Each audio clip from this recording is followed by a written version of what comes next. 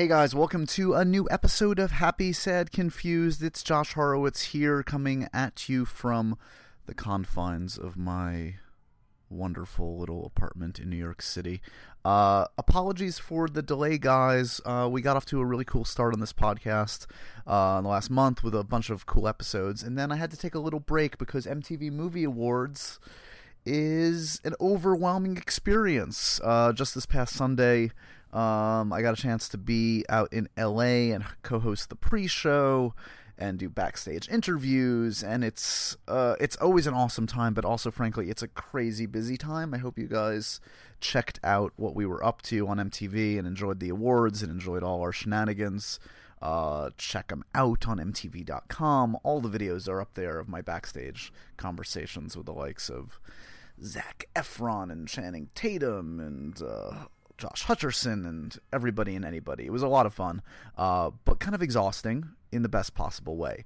But the good news is I'm back home in New York, and the Tribeca Film Festival is underway, which means loads of cool people are in town and strolling by the MTV offices in Times Square, including, damn it, this is a cool one, Patrick Stewart came into my office today in Times Square. Patrick is somebody that I have been trying to get to come in for an interview, for a comedic bit for After Hours, for anything and everything for so long, and it was such a thrill to have him in today for what was just an awesome conversation.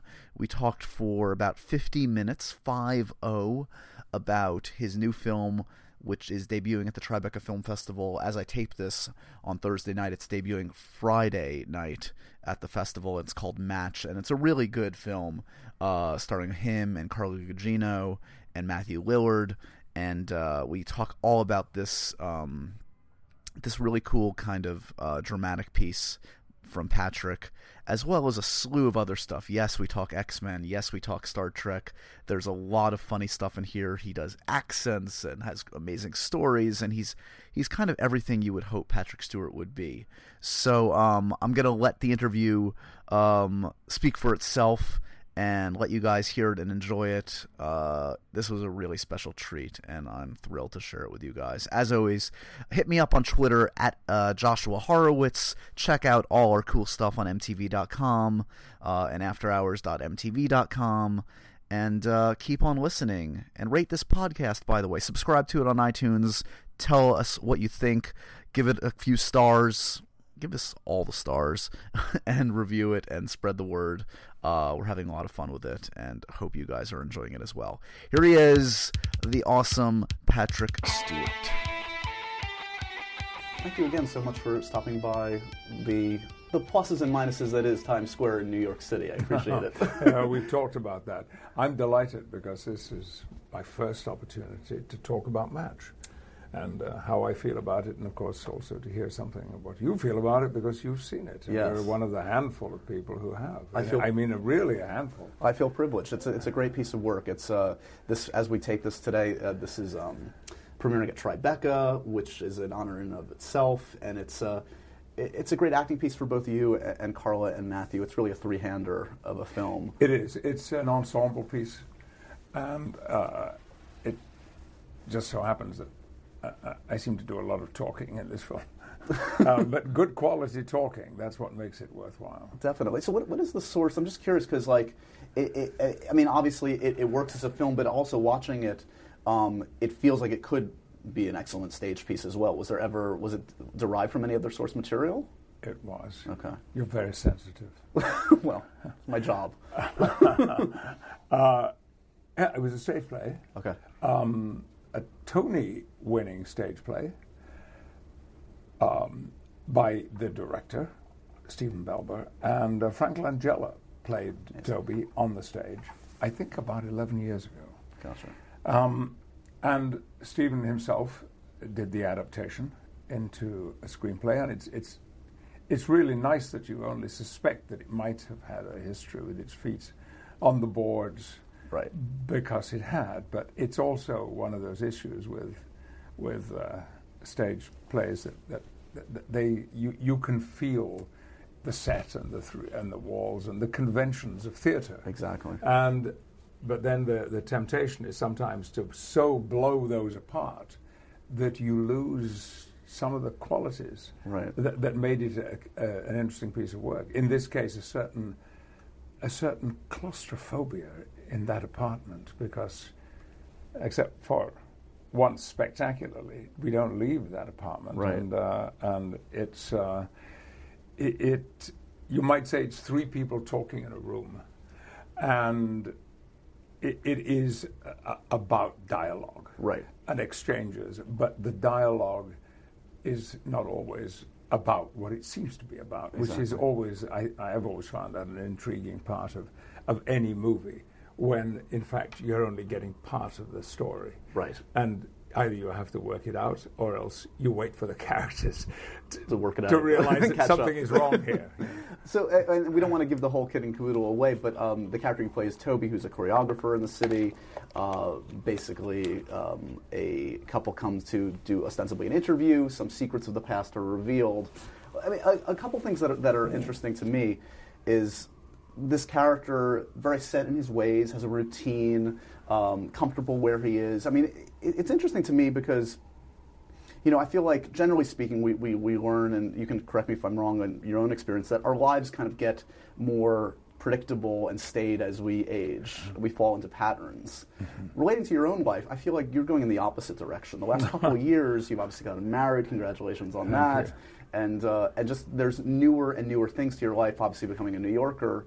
Has that surprised you, and can you relate that a little bit to the character? It has surprised me, yes, because 10, 11 years ago, I left California, LA, after 17 years of being a resident and imagining that I would spend the rest of my life, perhaps in Southern California. But then things came up, some work-related things, some social things, and I saw an opportunity to get out the back door. Not that I'm aware California has a back door. It has a back door for getting into, but maybe not a back door for getting out of. Exactly. And I took it. And when I took it, and when I found this house, which is still my UK home, in the countryside, very bucolic, nothing but agricultural land all around me, and I thought, this is it. I can. In fact, I remember when I saw this house with the realtor, as I drove away, I had a completely non-morbid thought, which was, I can die in this house. Well, with contentment and I found the place where I will be happy to say goodbye. So what happens now? I live in Park Slope, Brooklyn, and I'm newly married. Right. And I have acquired another family, my wife's family, who are fantastic, who are from Reno, Nevada. Yeah. And so when we go to visit them, we don't just, go to Connecticut or upstate. No, we fly to Reno and we go out in the country and we ride and we ski. And I became a skier 4 years ago at the age of 69. I mean, I am told, a pretty good skier. You're not on the green bunny slopes? You're... No, I always, every time I go back, I start out there. I say, listen, you're going to leave me for 15 minutes because I'm just going to go back and see if I remember. Right. And then, of course, you do. And I love it. I've taken to it. And I ride with them. And hence these boots that I have to show you, because the first day I went riding with them, I got my sneakers on. I've ridden for years. And they said, what are you wearing? And I said, well, what I always wear when I ride. I ride in sneakers. And they said, not in Nevada. I don't ride in sneakers. So they hauled me off. So now I'm a cowboy boot wearing Brooklyner. Amazing. When I thought that 12 years ago I was just going to settle deeply into the English countryside and watch soccer. So what accounts for this? I mean, besides meeting a lovely woman, is that probably the biggest factor of opening up your world a bit? It's why I'm in Brooklyn. Yeah. She had lived there for 6 years when I met her, 5 years, and loved it and didn't want to leave. And over the time that we were getting to know one another, I began to fall in love with the place. I never was a big city kid. I grew up in a very small, 9,000 population town in the industrial part of the north of England, and I hardly ever went to London, and my training was done in Bristol, beautiful but provincial city. Right. And I never felt at home in London, not for years. Funnily enough, New York always had more of an appeal to me than London had. And so what I found in Brooklyn was if I say provincial, it'll sound pejorative, and I don't mean it to be pejorative at all. But I am part of a community. Yes. And, I know the names of my neighbors. I know people in the market on the corner. I know the people in my hardware store. An illustration of this was that after we'd opened our 2 plays in Rep 6 months ago, I went into the hardware store one morning, and they said, "Oh, we read all your reviews. Congratulations." And I said, "You mean you read the New York Times?" "No, we read all of them. They're fantastic. Congratulations." Well, I can't think of any other place where I've ever been where that might happen, and that was my phone. Yeah. Just as it went off, which your neighbor's probably hitting you up right now. Yeah, I am about to disable. No worries. But just to return to Match, if I can. All this new stuff, including more exposure to comedy than I've ever had in my life before, which I've been enjoying, perhaps, along with my marriage, as much as anything. And one of the charms for me about Match was that Toby is funny. He has a somewhat caustic sense of humor and a rather shocking and surprising sense of humor at times. But he chooses to live in a corner of Manhattan that not many Manhattaners know, I would imagine. Right. Inwood. Exactly. I mean, you go out on the street and say, "Where's Inwood?" And the chances are that they wouldn't tell you. Well, you get on the subway and you go to Inwood. If you ask them where the Cloisters is, they would get some idea, maybe. Right. Where Inwood. So he lives in this small community in a part of northern Manhattan. And actually, if I can correct you, he no longer directs ballet for opera, which he did as a career. Right. He was a dancer, got an injury, ended his career, and he went into choreography, specifically for opera. No, he's a teacher, a distinguished and important classical ballet teacher at Juilliard. So there's another New York strand as well. And exactly. The movie opens with a sequence that I have to confess I have watched over and over again, because it's Toby taking a class, and we have the young people, third-year students at Juilliard, dance students. Actual students from Juilliard, yeah.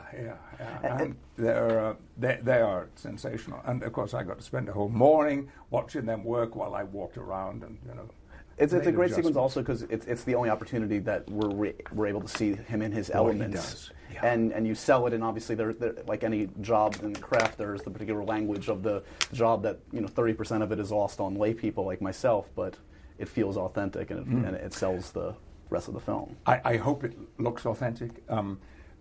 My character is actually based on someone who has like that. I don't want to be too specific because he may not wish to be identified.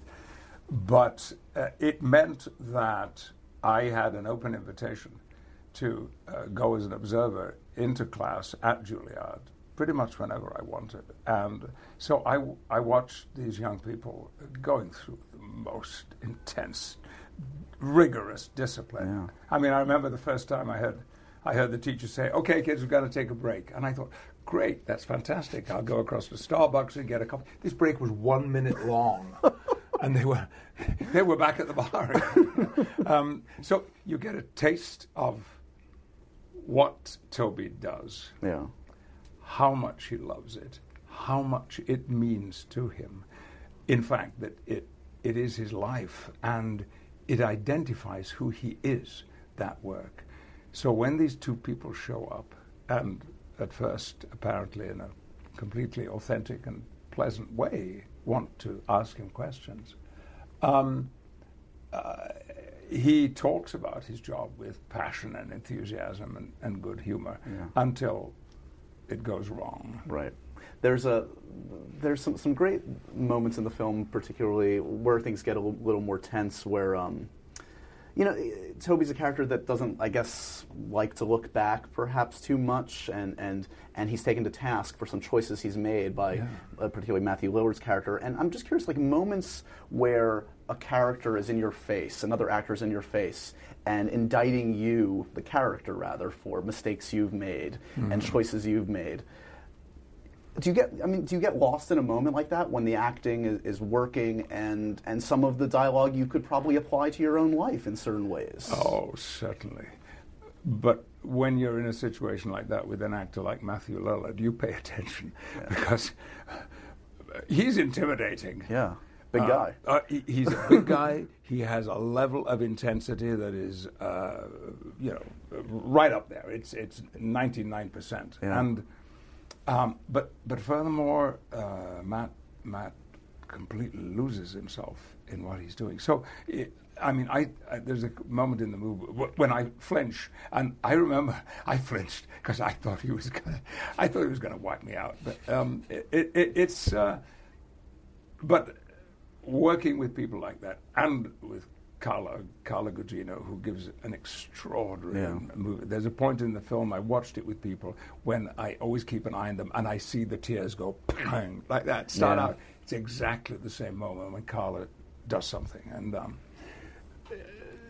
And so the three of us were in this apartment, not in Inwood, as it happened. But shot in New York, presumably. Oh, yes. It's absolutely shot in New York now. But Inwood was not an option. Right. And given that I live in Brooklyn, I was really grateful for that. And being directed by the author, which is not always... In fact, I was speaking with a colleague I ran into, in all places, Granada, Spain, 3 days ago, who said, I'm doing a movie here, and it's an author director, and he doesn't want to change a thing and doesn't want to talk about it. And he can be.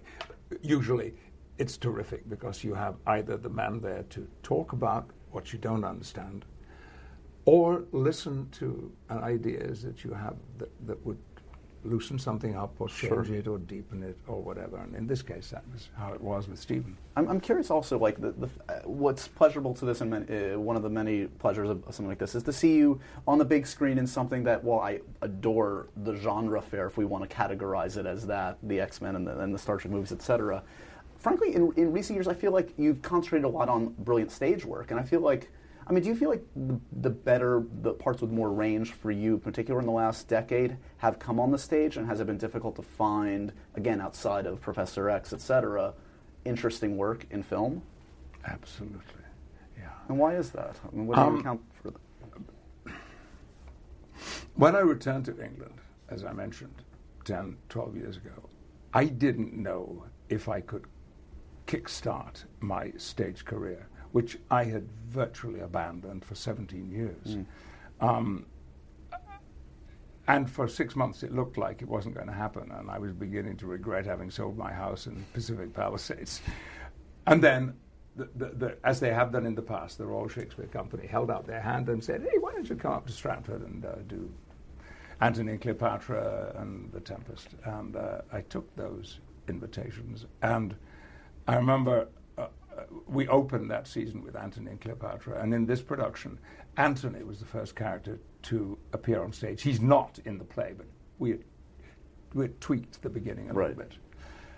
Well, like all opening nights, they always go up late, but they still call you down. So I'm standing alone behind some doors, because I make an entrance where nobody else could be there, with time to think. And what I began to think was, I know exactly what the reviews are going to say tomorrow morning, which basically would be, who the hell does he think he is? You think 17 years doing television and film in Hollywood is enough of a preparation for coming back to the Royal Shakespeare Company and playing Antony and Cleopatra? No, it's not. Get some time, let's do it. And was that come to pass? Were the reviews somewhat like that? The reviews were wonderful. And it was the start of this marvelous 8 years of stage role after stage role after stage role, and I was able to cement that, because that had always been my life. Ingmar Bergman was once asked about, directing movies or directing theatre, because he had his own theatre company back in Stockholm. And he said, I love the cinema, but the theatre is my life. And it's a kind of banal answer when I repeat what he said, but it's absolutely true. Yeah.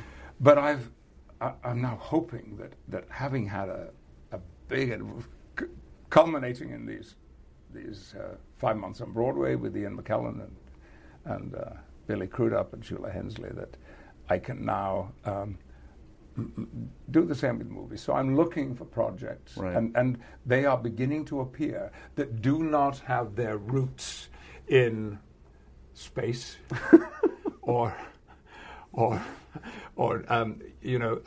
something with 6 panels on a page, or exactly. As much as we both love them. Yeah, there's room for everything. And I have no reason to be anything but terrifically grateful, both for, of course, Next Generation and X-Men. Next Generation changed my life and every area of my life, and I would not alter, even though I was told that it would only be 1 season and then it would be cancelled. Guaranteed, everybody. What Goldman said about in Hollywood, nobody knows anything about anything. Right. Well, I was told, don't worry about signing a 6-year contract. You'll be lucky to make it through the first season. You can't revive an iconic series like that. 7 years later. My one Star Trek question: why did they not just make? Don't ask me anything technical. Please don't ask me what a warp core breach is, because I don't know. Why do the Tribbles go? No. Why didn't they just make him British the first day, Jean-Luc Picard? Why? It's an easy fix. Just change the name the first. I mean, it's not like it was any detriment to the character either way. But I never asked Gene that question, and now I can't. But of course, there was a Picard who was a French explorer. Right. He was one of the first people to develop, I think they call it the bathysphere, or bathos. It was a big ball that he went down into the ocean in. He's crazy. Amazing. And he was very, very adventurous. Also a bit of an astronomer too. There is somewhere buried in the vaults at Paramount Pictures a piece of film of me doing a scene from the pilot episode before we started shooting it with a French accent. Is that right? Yeah. How was your French accent? You want to hear it? Yeah, please. Space, the final frontier. These are the stories of the Starship. Well, I sound like Peter Sellers. In fact, worse than Peter Sellers. Make it so. Yeah, exactly. Engage! Now that word does lend itself to the French. It kind of does. Yeah, indeed. And they sat, and finally this taping just ended in gales of laughter. Everyone saying, forget it. We had a deal. I had a deal with Gene that I could use my own accent, but technical words. I mean, for instance, although they made one big concession that we call data and not data. Right. That would have been, can you imagine 7 years calling him data? Although every now and again I used to manage to write in the line, do your duty, Mr. Data. Just to amuse yourself. Yeah. But, recognizable technical terms would have an American pronunciation. Other than that, it's like Gene was asked in his first press conference when the new series and the casting were announced. They said to him, I mean, you've got a bald guy playing the captain of the Enterprise. Surely, by the 24th century, male pattern baldness will have been cured. And Gene said, by the 24th century, nobody will care. And of course, you see the way things are going now. He was ahead of his time in so many respects. Yes, he absolutely was. Yeah. And there was some, I think, not to choose too hard a word, disgust and horror that there wasn't an American actor sitting in the captain's chair. But then there had never been an American actor sitting in the captain's chair. That's right. How surprised were you to get the call, probably a year or so ago from Brian that you were going to be doing Professor X at least one more time. There'd been murmurs. Yeah. In fact, with something like that, it's impossible to keep the murmurs down. Sure. And I just hoped the call would come. Ian and I got on the phone and said, "Hey, have you heard?" And because they'd left a window open for Magneto and Xavier to come back. That is, if you stayed to the end of the credits of Star Trek 3. No, you'd be amazed how many people didn't. They go, "There was what?" Oh yeah, there was. Thanks to all these Marvel movies, nobody gets out of their chairs. If there's one great thing from these comic book movies, people know. Yeah, absolutely. Yeah, leave at your peril. Exactly. So there were murmurs, and you. Yeah, and I was hoping that the murmurs were true, and that there would be a way we could come back, because they were such grand experiences. We started out as an ensemble, perhaps, like with Star Trek. We had 2 star actors in that original cast, and the only actors that really had got a reputation, LeVar Burton and what was the kid's name? I always forget it. He was Wesley Crusher. He wasn't Mr. called Will Wesley Wheaton? Crusher. Oh, that's right. That's Stand By Me Kid. Mr. Will Wheaton. Will. Yeah, they were the 2 people that heard of. Sure. Well, Halle was a big and weighty name right then when we began the first one, and Hugh barely got even into the cast. We've been shooting for a couple of weeks when this nice-looking Australian guy turned up and said, "Oh, I'm here I'm doing a screen test. You're never going to see it." When he came back, I remember him saying he did the screen test, came back to have another cup of coffee with us, and he said, "Well, you're never going to see me again." Amazing. Thank goodness he was totally wrong about that, because what an amazing career, what an amazing actor. Is your sense that obviously they're going to do yet another X-Men film that's already been announced, that you're going to be back for another one, or this thing Armageddon, is it called? Is it Apocalypse? Apocalypse. Yeah, kind of means the same thing. I should have said. Apocalypse. I don't see why not. Mm-hmm. That is one of the blessings about fantasy and science fiction. You're never really dead.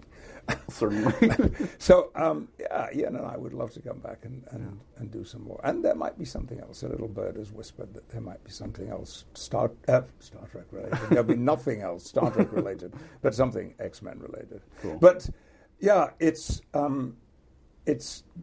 was great a year ago when it was November, December when we filmed Match, to be wearing trousers and shoes and sweaters and shirts and making cups of coffee and ordinary life, and that had been absent for too long. Yeah. In my career, not having to think in these huge epic terms always, or huge epic language, for example. Sure. Speaking everyday, ordinary, although very nice dialogue. Absolutely. I'm curious, you mentioned this amazing run you and Ian had the last 5 or 6 months here. You two, the world fell in love with the two of you as a couple, like I've never seen before. It must have shocked you and must have amused both of you to no end. We didn't expect that. We hoped we would attract attention to what we were doing. Sure. But obliquely, I mean, you cannot say it was a hard sell it was. In fact, a number of people said, "What is this Gogo and Dee Dee do NYC? I don't understand it," because it's the name of our characters, right? And they play Gogo Dee Dee. We wanted to experiment, and it was an experiment. Yeah.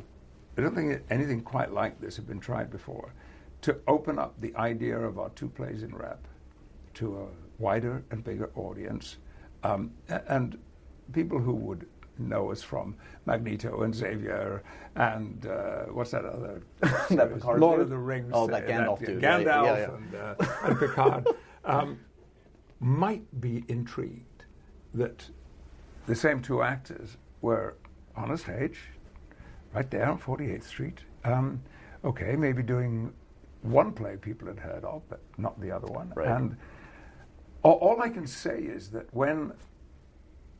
every night when we came out to the stage door, and there were It was amazing. A lot of people there, a lot of young people. Every night we would remind one another of how many people from Australia, from Brazil, from China had come to see these plays, from all over South America. And there's no way of knowing that, what part our little Twitter campaign had in letting people know this is what's going on. But we had fun doing it. It was my wife's idea. She dreamed up the idea of Gogo and Didi to NYC.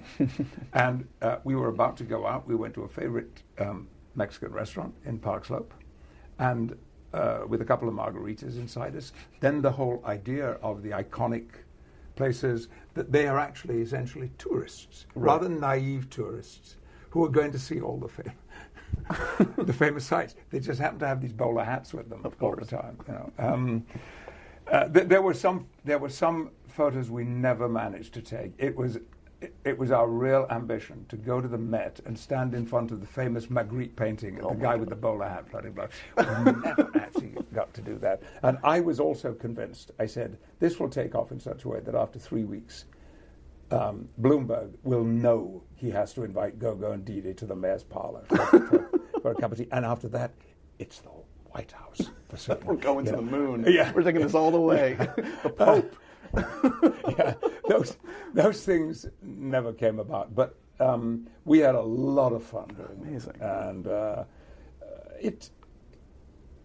And it was about fun, and it was that much about fun and that much about saying, hey, we're here. Right. Well, it came through, and it probably drew a lot of people, as you said. I mean, I think to your credit, you've done this throughout your career. I mean, when you brought A Christmas Carol to the stage many years ago, I was a teenager here in New York, and I hadn't seen much theater. And through Star Trek, I wanted to see what Patrick Stewart was doing, and that was one of my early exposures to the theater. Really? Yeah. Brave man. It was a great performance. Thank you. I saw it many times. Wow, thank you very much. There is a strong possibility, if other things don't get in the way, that there might be just one last farewell appearance. I'll be there. In New York and thereabouts. Amazing. This year. Yeah, I thought you were going to ask something else, and I had a really clever answer for it, but then you didn't ask it. And so, no, what was the question going to be? What was your, what your clever answer was going to be? It was then you brought up A Christmas Carol. I derailed us. I apologize. Any further thoughts on you and Ian doing anything else together? Have you considered? I mean, we did some talkbacks while we were doing No Man's Land on a Thursday night for 5 weeks. The four of us would appear on stage, and once with our director, Sean Mathias. And the audience would ask us questions. We decided to make it about The Pinter because that was the least well-known play. And, right. And people there were a lot of things they felt didn't make sense and they wanted to know. Ian, when people would say, why these two plays? And Ian had this great response to this, which was a truthful one, that there are lots of plays with one great male role, and if you're lucky, one great female role. Right. There are very few plays with two great male roles, and of course, our loss, but there were no female roles in either of our two plays. Now, if we'd been Mark Rylance, we would have right, just ignored that. Put on a wig, and we would have put on skirts anyway. And that was one of my regrets that I never got to see Mark's shows. While he another was genius here. actor. Yeah, phenomenal. So we've talked about this. There is another play that in fact John Gielgud and Ralph Richardson also did together. They created the roles that Ian and I played in No Man's Land. A play called Home. It's about people who live in a retirement home, and as Ian has pointed out, that would be a very appropriate play for the two of us to do. Please never retire, sir. I don't know. What I do know is that this experience of these past, because it was a 9-10 month commitment, longer because we also co-produced the play and were investors in it too. Sure. We broke the cardinal rule of show Don't put business. your own money in? Don't never put your own money into your own shows. the whole relationship, because we decided very early on we want to do this with American actors. Yeah. We don't want to have 4 Brits coming up and saying, hey, this is how we do it. We do it like this. So we got 2 fabulous, brilliant actors. And we were an ensemble in a company. And I miss those 2 guys. Ian, I will see, because we live on opposite sides of the river in London. And but doing these plays cemented our friendship, and partly prodded along by the bromance of the Twitter campaign. And it's a wonderful thing in your 70s to find that there is someone you can grow that close to, which is an entirely platonic relationship. Although I love the guy, and it would be nice to think that we would find something else to do. Well, maybe it'll just be one more X-Men movie. Let's make it happen, please. Coming out of Match, talking about the film career, so is there a criteria?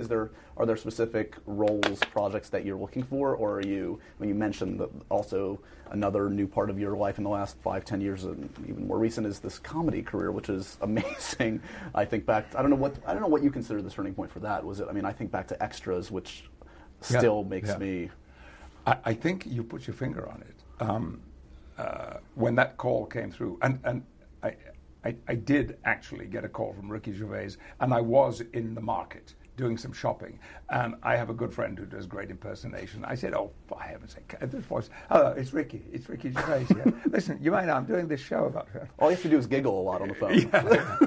And I knew a little about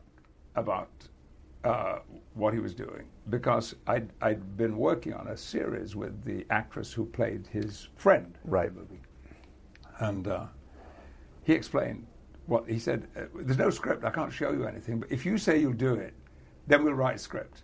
But you're just going to have to take it, on trust, because we'd like to shoot it next week. And that one morning, well, I actually worked 2 mornings, but the scene in the trailer was one of the most extraordinary experiences of my life. I had watched Ricky in The Office, and I'd never seen a style of comedy like that was so essentially serious. Right. Nothing. There's no wink to the audience. No, nothing at all. Deeply serious and deeply real, truthful. Right. And I thought, well, maybe this is the tone that we need to take here. Which was fine for me, but not for Ricky. You've probably seen the outtakes. It was a night. Stephen Merchant finally, he was ordered out of the trailer, and Stephen read the lines off camera because we were getting nowhere. I said, listen, Ricky, knickers. It's not funny anymore. And he said, no, it's funny because it begins with K. And I said, what? He said, it's words that begin with K. I said, but it's pronounced knickers. It doesn't matter. It's so funny. I think it was, I watched that and thought, ooh, maybe there's something here that I can do. And then I did one Funny or Die thing about the Olympics that I really enjoyed. And then Jon Stewart has asked me to do a couple of things with him.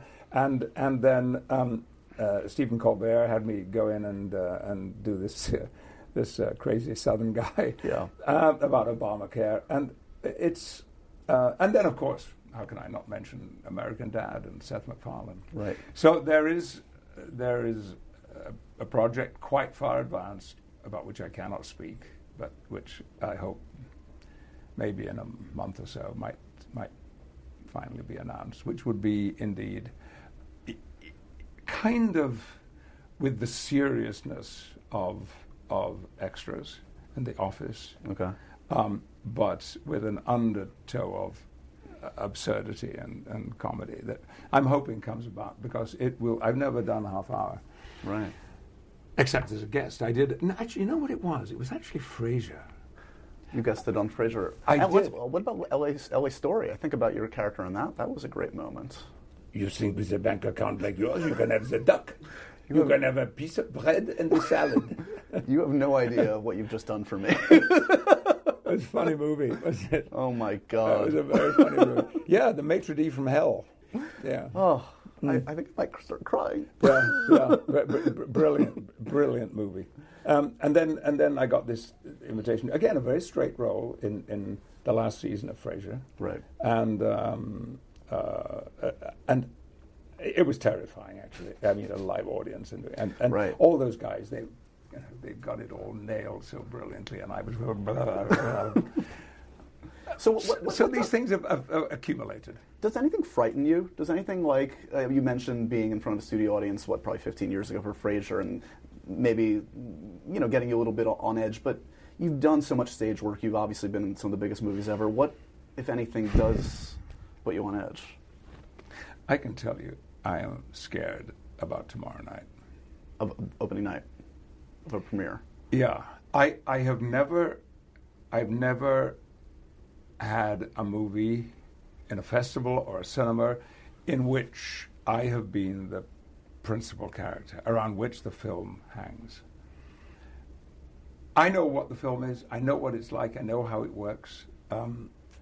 I don't know what people will make of it. And tomorrow night I'm going to be sitting, hopefully, with a lot of other people, I hope. And I will find out. But find out when there's nothing that I can do about it, right. Either way. And I emailed Carla and Matt this afternoon and said, hey guys, I'm really scared. Can I hold your hands all the way through? Can we just sit there and hold hands all the way through the movie? Because it is that feeling of helplessness. Yeah. It's done. And, it's like I used to watch. I have always made myself watch work that I've done on film and television, particularly at the beginning, because in my day as a drama student, they didn't teach film technique. They didn't teach television technique. Right. Because really nobody expected to work in film or television. That was a rarity. You were trained to be in the theater. So I made myself watch things and if possible, watch them with people who were more experienced than me and have them critique what I was doing. Bryan Singer is one of the. I remember in the first movie he kept saying, "Shh, quiet. We can hear you. You don't have to be so big." So and it's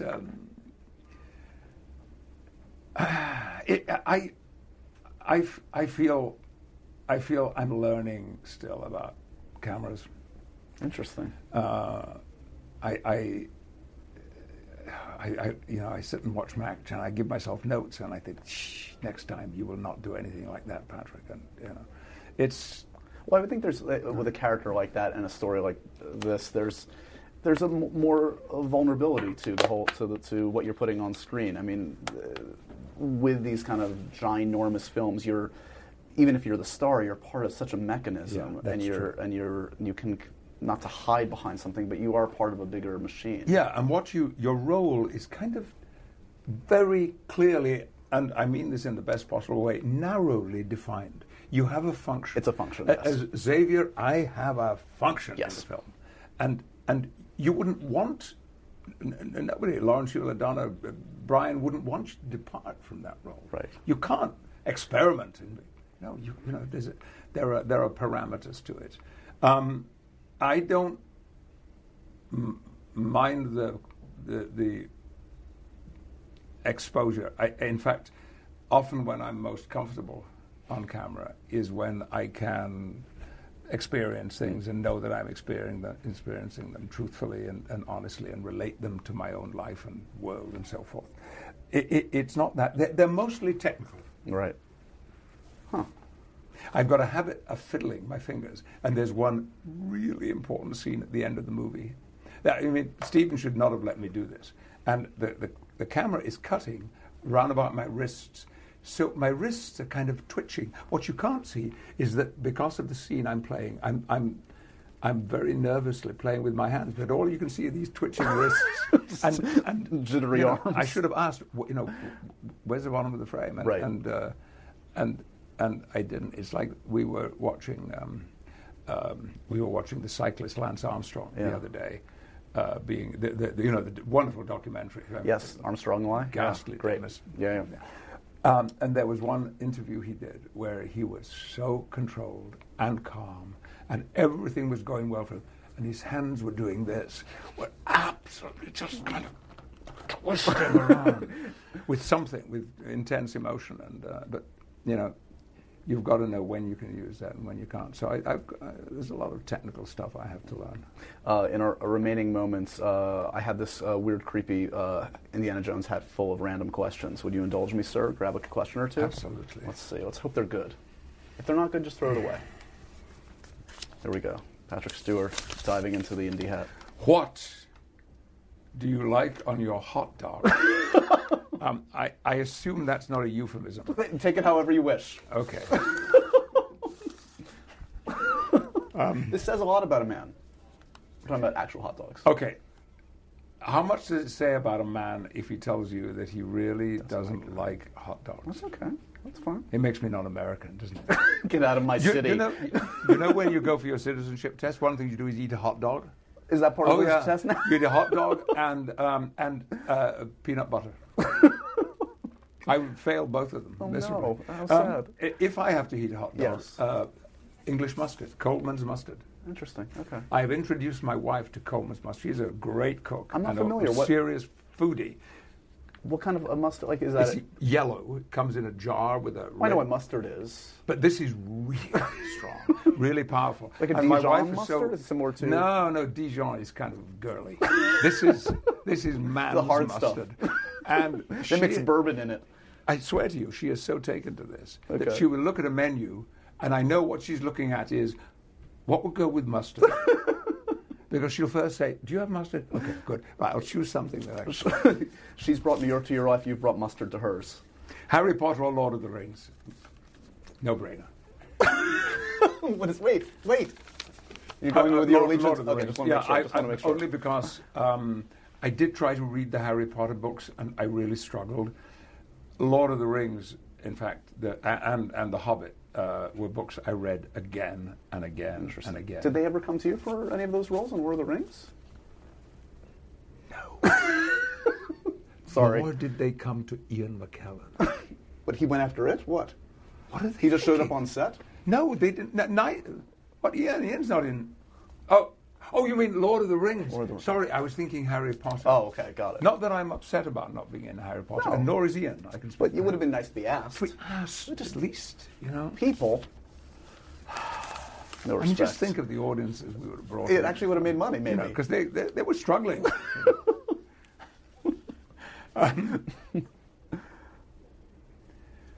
Oh, Lord. I used to know a lot of Danny Kaye movies. But which movie do you know by heart? My brother and I were obsessed with Danny Kaye movies. Sure. Like Walter Mitty and God, I suddenly can't think of what other Danny Kaye. Walter Mitty is a good The one. Court Jester. Oh, of yeah. course, Sure. The vessel with the pestle has the pellet with the poison. The chalice from the palace is the brew that is true. Isn't it amazing the things that still stick? On the waterfront, changed my life when I was 13. Ilya Kazan. That's a piece of genius. Did you ever meet Brando? I was invited to meet him. Somebody worked on Star Trek who was a friend, and I was telling her how I was obsessed with this movie, and I'd managed to meet Eva Marie Saint and Carl Malden, and work with. Come on, help me out. So for the actors in the film, Eva Marie Saint, Marlon Brando, Carl Malden. Oh, Rod Steiger. Rod Steiger. Yes. The first time I ever saw a film camera was shooting a scene with Rod Steiger in the back of a car in which I had to. Is that weird? That's amazing. Was he an intense presence, Mr. Steiger? He was. He is my benchmark for intensity. Really? He shot me in the scene. It was a very short scene.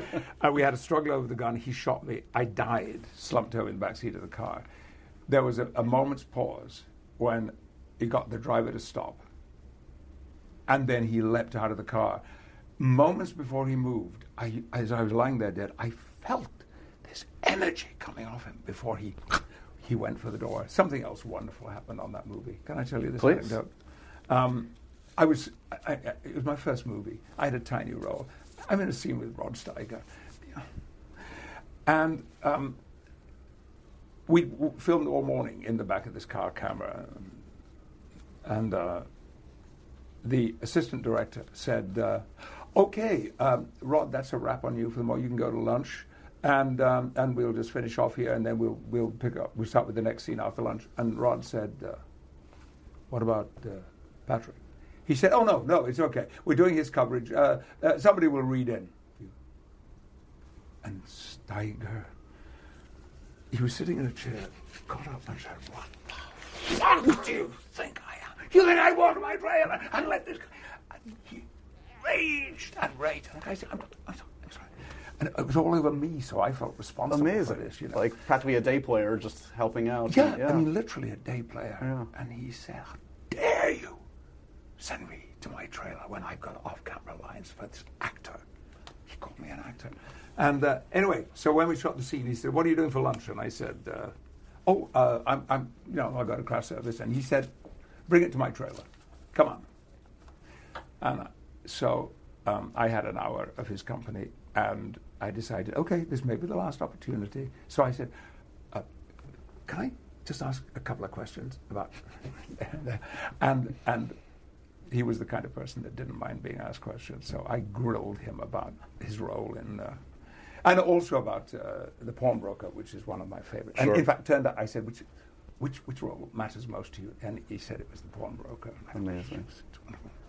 Well, I feel like the shoe's on the other foot today. I feel like I snuck you into my trailer and picked your brain for about an hour. I'm sorry. This was meant to be a sort of 3-minute interview. No, I can't thank you enough. Match is a great piece of work, Patrick. Oh, thank you. And I know people will. You should have no nerves. You will be among friends, and I know people are going to love your work and the work of the others. My wife has promised me a Valium if I'm really good. Thank you very much.